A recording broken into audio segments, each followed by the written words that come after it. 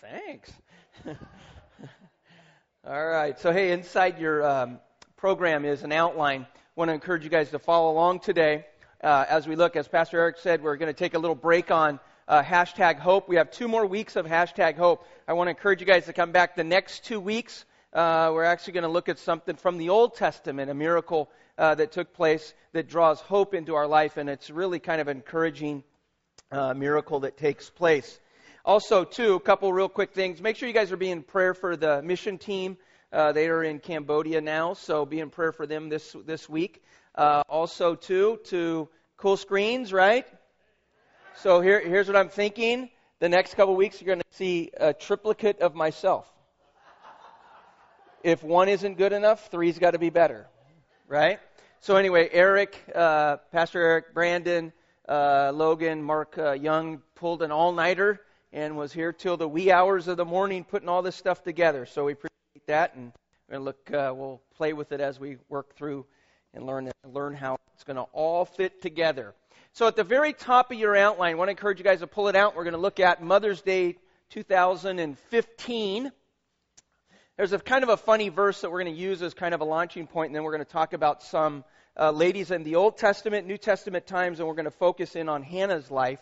But here's a verse that Paul writes to Timothy. It's kind of confusing, but I think you'll get the idea of it. It says, "But women will be saved through childbearing." Now, confession, right? I have never given birth, okay? But I have been a part of 3 of them, and I don't know how that verse fits, because that wasn't any of the things that I remember hearing or feeling, right? So anyhow, that was kind of an interesting verse. But here's the idea of what Paul is saying. Paul is saying that there is a stigma amongst women because Eve fell in the Garden of Eden and she was the one that took the fruit and gave it to Adam, that there was been a stigma about women, that women are the ones that entered sin into the world. And so what Paul is writing, and he's saying, actually, there is a potential of a reversal. As Eve ushered it into in the Garden of Eden, this verse is that women have the right, to have the privilege to reverse it and raise a godly generation. And that's how the idea is that they would be saved through childbearing, that there would be a reversal of what the stigma is to a certain extent on women as far as sin entering into the world. That they have the privilege of raising a godly generation. And then Paul writes to Titus, and I'm not going to read all the verses, but basically talks about how older women are to teach the younger women how to be reverent, how to love God, how to love their kids, and how to live a godly life. And it's always been God's plan from the very beginning of time that not just women, for all of us, that we all need to live a life that is honoring to God across the board, that we are to live a godly life. If you think through some of the women in the Bible, there are several of them that we could pull out and talk about. You could certainly talk about Sarah, who was a gift to Abram, and she was a model of faith and a model of obedience. Moses' mother and his sister were instrumental in saving his life and allowing him to become one of the great leaders of the Old Testament, great leaders of all world time. Deborah was called the mother of Israel. You have Ruth, who was a very gentle, sweet spirit, who had a gift of sacrifice. She loved to sacrifice. Jesse gave birth to David, who ultimately was the seed of the Messiah, Jesus. Elizabeth in the New Testament gave birth to John the Baptist, who was the forerunner of Christ, and was the one who would walk around and say, "Behold the Lamb of God who takes away the sins of the world," as he kind of blazed the path for Christ. And then, of course, you have Mary, the mother of Christ, that certainly was instrumental in that. And so today, as we look through Scripture, all from the Old Testament into New Testament times, there were godly women that God used to change the culture in which they were living in and in which we are living in today. Today we're going to look at Hannah. Hannah has a great word, is a great word. It has the meaning, and it means grace. And when we look at a short portion of Hannah's life, we're going to recognize that the name for her was completely fitting. She was a person who was filled with grace, and she certainly was one who modeled faith and ended up raising Samuel. Samuel was one of the greatest leaders the world has ever known, and certainly one of the greatest leaders in the Old Testament time, and had a profound change in Israel, in the life of Israel. So if you will, in your outline, we're going to look, number one, and we're going to go through. There's going to be 2 steps. I have them numbered this way because it makes it easier for the folks on the IT back there working the projector. But first one is, Israel, when we start in the context of this verse in 1 Samuel, Israel was in a complete moral failure. And, I put tailspin, maybe a little bit light on it. They were completely bankrupt. They were having all kinds of troubles across their nation. It was a period of the judges, so the kings were no longer part of it. The judges had was leading out. There was turmoil. There was confusion. They were certainly morally bankrupt. The temple was morally bankrupt. The priests were morally bankrupt. It was a time where religiously they had grown distant from God. They weren't really interested in what God had to say. In fact, the Scripture says that God didn't have much to say to them, because that's how cold and how distant they were to it. As I said, the priesthood of them were very corrupt. The nation was weak and vulnerable. God didn't pay attention to them, or they felt like God didn't pay attention. He didn't have much to say. And in the midst of that, Hannah is going to give birth to Samuel, which is going to really change the whole culture in an incredible way, kind of going back to what Paul writes to Timothy, that women will be saved in childbearing, that they have the ability and the responsibility and the privilege of being able to turn things around in a spiritual sense in her life. Now, as Pastor Eric said, this message isn't just for women. We're going to look at 2 take-home truths at the end of the message, but this is really for all of us. Because when you look at where we're at as a culture, I would say to a certain extent, we are, as Americans, we are pretty close to where Israel was at that time. That we have grown spiritually cold and distant from God. He is no longer on the forefront of many conversations. Usually if it's a part of the conversation, they're usually condemning the church and Christianity. And so there isn't a real desire and love for God and the things of God. As a nation, we're kind of faltering a bit. We're not really sure what we are and who we are. We're going through kind of a transition that takes place.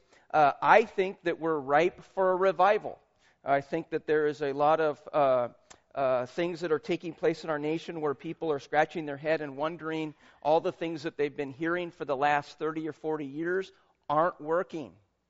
And so I believe that they're hungry for something, and I think we're on potentially at a point where we could see a great revival. Therefore, it is important that not only moms, but dads too, inspire our kids and grandkids to live a godly life, and we ourselves model that in the home. So let's take a look. 1 Samuel chapter 1 verse, and we're going to start in verse 2. Elkanah is Hannah's husband, okay? It's a little bit of a goofy relationship, because you see in the very first 4 words, he had wives. That's a problem. Would you agree with that?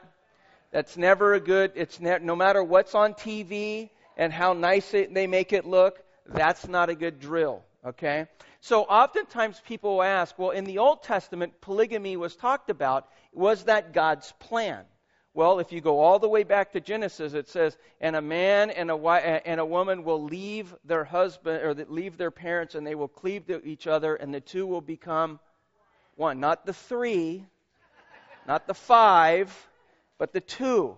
The man and the woman will leave their father and mother and cleave. And so from the very beginning of time, the idea of a man and a woman being united in marriage has always been. There were times in there, and we certainly see it in here, that he was practicing polygamy, which created a bit of a problem. Now the verse goes on, and it says, now the one was called Hannah, that's who we're going to talk about, and the other one was Peninnah. Okay, Peninnah had children, but Hannah had 0. So she didn't have any kids, and as a result of it, number 2 in your outline, Hannah was in a pretty tough situation. Her family was not perfect. Would you agree with that? She had a rival, and it was difficult, demanding, and very stressful for her. And again, I think if we take the culture, not that you have 2 wives at the house, hopefully not, but you take the culture and the moral situation that's taking place in our culture, and I think that we begin to see some connection to what they were going through as we are today. Verse 6 goes on, Samuel chapter 1, and it says, "And because the Lord had closed her womb, her rival kept provoking her in order to irritate her." Okay? So not only is there 2 wives, one could have a child, one couldn't, and every time that they would go to worship, the one who was able to have kids would give Hannah the extra little stab about, I can have kids and you can't, type of thing.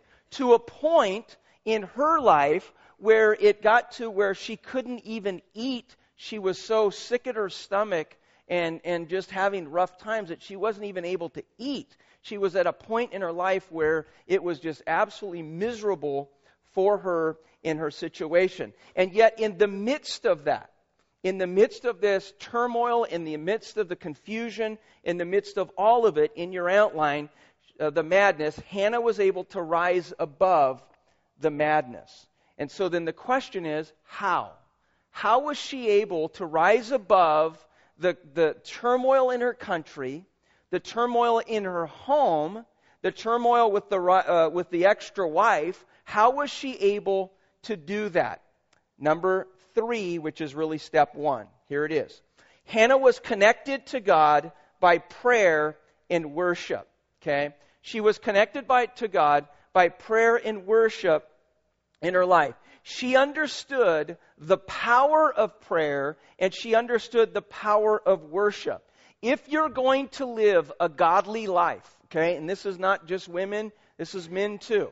If you're going to live a godly life, there has to be a priority to prayer, and there has to be a priority to personal worship, and we'll talk about in a minute, and corporate worship in your life. If you're going to rise above the craziness and the chaos and all the things that are taking place, we have to make sure that that is a priority in our life. Now, if we pick up in verse 10, here's what it says. "In bitterness of soul, Hannah wept much and prayed to the Lord." So we see that passion for prayer.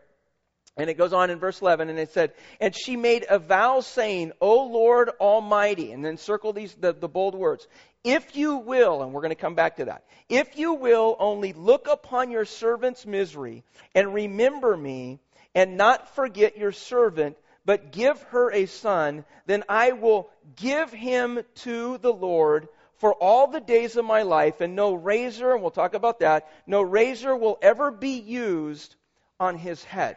Now, I didn't use it because of time's sake, but if you read through the whole 1 Samuel account, you see that here she is. She's literally pouring out her heart in prayer to God. She is dumping everything that she has as she cries out to God. And she makes a commitment that if you will give me a son, I will give him back to you, and then a razor will never touch his head. So he's going to be a hippie, all right? Now, what is the significance of being a hippie? Because my dad always told me, you look like a girl when you got long hair, right? But so it's a Nazirite vow that the Jewish people would make. And most of Jews would make it for a very short period of time, and it was a time where they would consecrate themselves to the Lord. So they would live a very God-centered life. They would not shave. They would not cut their hair. They weren't interested in the outward appearance. And just so this, for a short period of time, most of them would have a very short period a covenant that they would make with God where they would be completely focused. Now, we know that there are 3 in the Bible that took this vow through their whole life. Samson was one, John the Baptist was the other, and Samuel was the third. What's interesting is that at least 2 of them, their mothers were not able to have babies for a while. And when they had children, if you look at John the Baptist and Samuel, they had made a covenant, and their moms had given them back to the Lord. So look what she says. I mentioned this to you. She says, if you will. If you will. So here Hannah, as she's praying, that God would bless her with a son. And she had this enormous faith that God, if it's in your work, if it's in your will, if it's in your plan, I am completely okay with placing that back into your sovereign hand, and I'm going to believe, God, that you're going to give me that child. But I'm going to allow you to have full sovereignty over it. Now, let's be honest, and I will with myself. When I pray, I don't always pray that way. My prayer usually has, hurry up, I need it now. Would you agree with that? And if it isn't that, sometimes I pray, Lord, I got a good idea. Right? If you're willing, I got a great idea. Right? But Hannah had this idea where she was able to just completely give it back to the Lord, completely to Him, which gives us number 4. Hannah was mature in her faith. She was mature in her faith. She didn't want a son for the fantasy to vicariously live through her child. She wanted a child to give back to God for the service of God. So it wasn't about having a kid so she could cart the little kid around and say, isn't he cute? But it was about giving the child back to God for the service of God, for the kingdom of God. And so as she, even early in this prayer thing, she recognized that if God gave it to her, it was really just a gift. And she was just going to be a steward for a short period of time. And she was going to give it back to Him. Verse 18. And it said, and she said, may your servant find favor in your eyes. Then she went on her way, and she ate something, and her face was no longer what? Now get this, prayer time, right? We just looked in verse 11 that every time she would go to a place of worship, her husband's other wife would irritate her to a point where she couldn't even eat. She was sick to her stomach. You ever been so upset like that you're literally sick to your stomach? She couldn't even eat. She falls in front of the Lord, and she surrenders her heart and surrenders the whole situation to the Lord. And in verse 18, she gets up, and her whole facial expression has completely changed. She was no longer downcast. She was able to give it all to the Lord and turn and walk from it. Now, I'm going to just be honest for myself. I do that sometimes for some things. But there's a lot of times where I have that moment where it's, Lord, this is all yours. And then I turn around and I walk, and then I reach back. And I grab it and I pull it in. You ever do that? And then all of a sudden, all over, you begin to wrestle with that. Right? And she's at a point in her walk with the Lord, in her trust in the Lord, where she's able to completely give it to Him. And her whole facial expression, her whole stomach, her whole insides began to change, and she was able to eat. So she would walk 200 miles. Anybody go 200 miles today to come to church? Right? Yeah, you're like 2 minutes away. Right? So she would go 200 miles 3 times a year to come to worship. And to worship the Lord. That's the commitment that she had. And remember, there's no airplanes and trains, right? I mean, you're walking or you're on the back of a donkey of some sort, and that's the way that it goes. Verse 12. As she kept praying to the Lord, Eli observed. Now, Eli's the priest. Eli, he's not the keyboard player. That's a different one. Eli observed the Lord's mouth. Verse 13. Hannah was praying in her heart, and her lips were moving, but her voice was not heard. So we all get the picture of this, right? Eli thought that she was drunk. Verse 14. And he said to her, how long will you keep getting drunk? Get rid of the wine.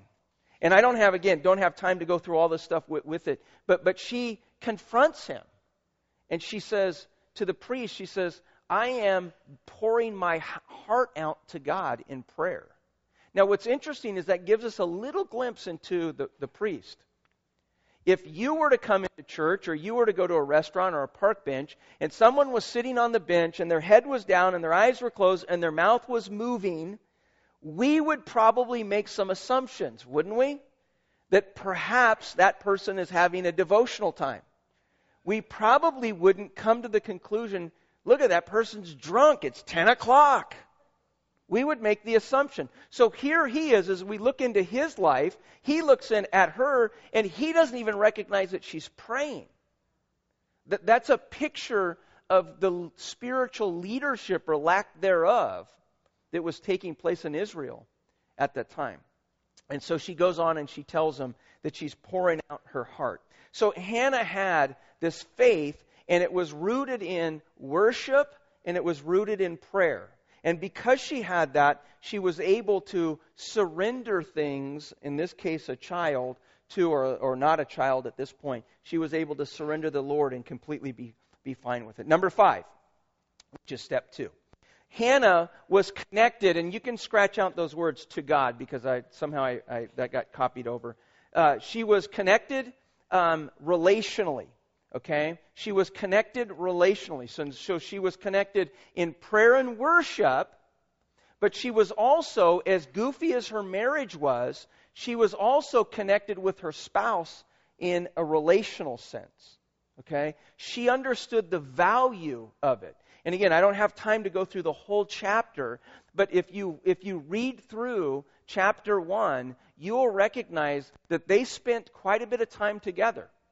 Even though they had a difference, and even though they had kind of a third wheel in the relationship, there was still a lot of time that they would spend together in their communication with each other. In verse 3, year after year, this man, that's her husband, went up from this town, so that's a 200-mile journey, to worship and to sacrifice to the Lord Almighty at Shiloh, where Harry and Phil, that's the English translation, the two sons of Eli, priest of the Lord, okay? And so she would go, and he would go to 200 miles to a place to worship, and they would worship together. Now let me just pause for a second and share my heart with you guys. The corporate worship in America is losing its priority. It's losing its priority. And yes, we have, you can watch it on YouTube, and you can get cassettes or CDs and all that stuff, and live streaming. Okay, and all that stuff is good for some things. But there's nothing that takes the place of corporate worship. There's something that takes place in a corporate worship where the body of believers unite their heart, sing praises to the Lord, and sit under the authority of the Word of God. That something takes place in a corporate setting like this that doesn't take place in a private time, and we need that, or watching on a video. And this is something in our culture where the Sunday worship, or whatever night, if they have Saturday nights or whatever it is some churches are doing, but it seems like it's getting bumped off the calendar. And there's lots of other things that are beginning to take priority in it. And I think the danger is that we are not going to model the importance of God if we buy into that logic. Because remember, this is Mother's Day, but this is also about us guys too. Our job is to model godliness in a morally bankrupt culture. And part of that is prayer and worship privately, but also it's a corporate thing as well in our life. And we are seeing where that is just slowly being lost. Values, mom and dad, grandma and grandpa, they are not taught. If you think that you're going to teach your kids values by telling them, do this, don't do that, it's not going to work. Values are caught. In other words, they watch you. If you tell them God's number one, you better show it. Otherwise, you're not showing that as a value. You're just verbalizing it. And so in our life, as we model godliness to our kids, it's important that we're living it in our life, and in the area of relationships with the Lord and relationship with our spouse or our kids, we need to make sure that we're modeling that. And she, in this dysfunctional home Hannah was in, it was a priority to her to make sure that when she did give birth to Samuel, that he understood that worship was a priority. And we'll see in chapter 2, he's a little guy, and he's worshiping and ministering to the Lord. And some commentary guys will say the reason why is because his parents modeled it for him. And that's how he knew it was a value and something that was to be important. Verse 5. But Hannah, he gave a double portion. So her husband would give her a double portion versus his other wife. Now, this is a way that he is going to begin to show that he publicly loves her greater than the other wife. One wife is a baby machine, right? And Hannah is his love of his heart, all right? In those days when they would go make a sacrifice, they would give some of the food to the sacrifice, and some of it would go to the priest, and some of it would be kept down, and it would go to the family. And the family would then divide it up. In this case, he would take a double portion, and he would give it to Hannah. It was his way of showing public affection so that everyone would know that Hannah was really his heart. Hannah was somebody that he really loved. Yeah, he had kids by her, but the reality is Hannah was the love of his life, and he wanted to make sure that she got it, which leads us to number 6. We need to appreciate our mother and wives. You agree with that?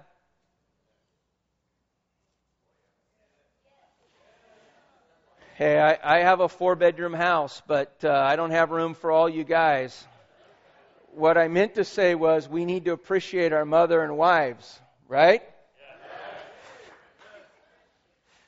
Yeesh. We're a work in progress, huh? That's what I love about church, man. We are, right? Well, welcome to the house of the struggling. Here we are. Of course, we all know the Proverbs 31.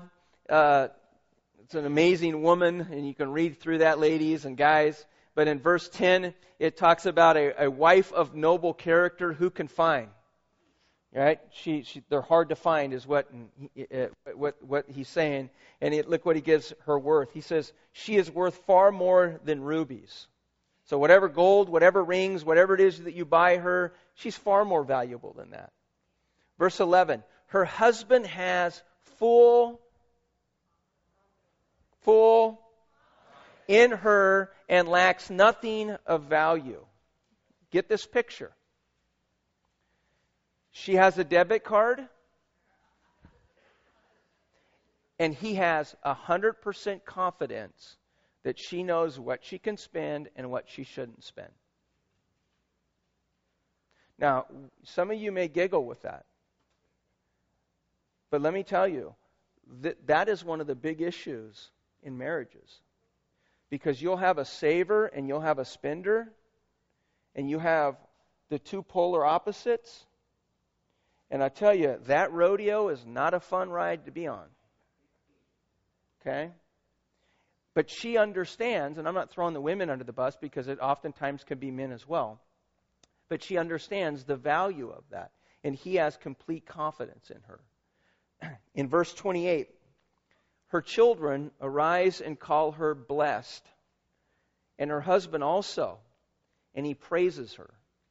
And so there's this appreciation that's given to her, that there is a verbal appreciation. So just as he would give her a double portion as a way of publicly saying, Hannah's my lady, so it is that we need to make sure that we value our spouse, our wives, guys, specifically today, and that we elevate their value by appreciating them, not depreciating them, right? That's when things go down in value. Remember the market a few years ago? It's no fun, right? But we are to elevate their value, all right? So this is going to be our opportunity. You guys are a little weak on the go, but we're going to give you a shot. Every time we have a Mother's Day and a Father's Day, we always give the opportunity. So we watched a little video, kind of stole a little thunder from me, but I'm going to read a little bit of my own little take of what moms. So this is for all mothers, stepmothers, right? For ladies who, and we're going to do this today, for ladies who, Lord, if you will, because I realize Mother's Day for some ladies is hard because they want to have children, but maybe they're not able to. And God just impressed on my heart, you know what? This is Hannah. And she said, God, if you will. So if you're one of those if you will women, in a moment, I want you to stand up too and show your faith that God's going to give you that child that you're going to dedicate back. But this is for all moms who froze their bottoms off on metal bleachers. Instead of sitting in the car so that when their kids would come to home and say, Mommy, did you see? You could say, honey, I did. This is for all moms. I get choked up. I got choked up yesterday. This was my... Oh.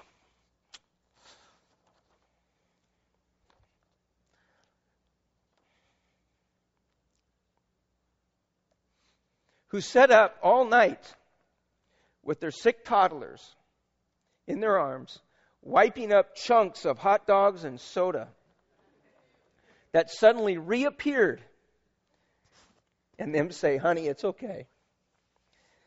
This is for all the moms who would carpool and make cookies and read the goodnight story over and over and over. One more time, Mommy. This is for all the moms who messed up, who yelled at their kids in the grocery store, and everyone looked at you like a raving lunatic. This is for all the moms who taught their kids how to tie their shoes before they went to kindergarten, and for all of you moms who gave up and got Velcro. Got some. And this is for all the moms who showed up to work with spit up in their hair, mouth rings on their shirt, and diapers in their purse. We appreciate you. So if you are a mother, a stepmother, if you believe God's going to give you that child, I want you to stand up, and before you do, guys, this is when you give them the applause. I only have 4 bedrooms at our house. And I don't want any of you staying with me, all right? So, ladies, if you fit that, would you please stand?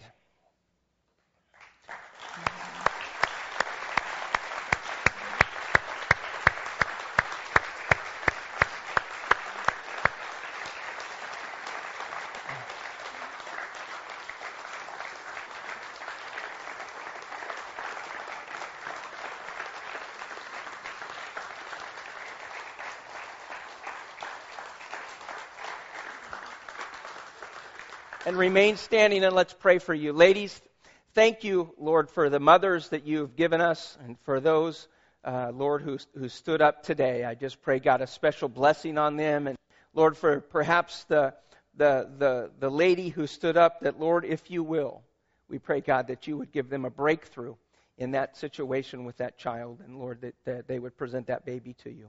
Again, Lord, thank you for just the mothers and how they shape our culture and how they have the power to really influence us in a great and amazing way. It's in Jesus' name I pray.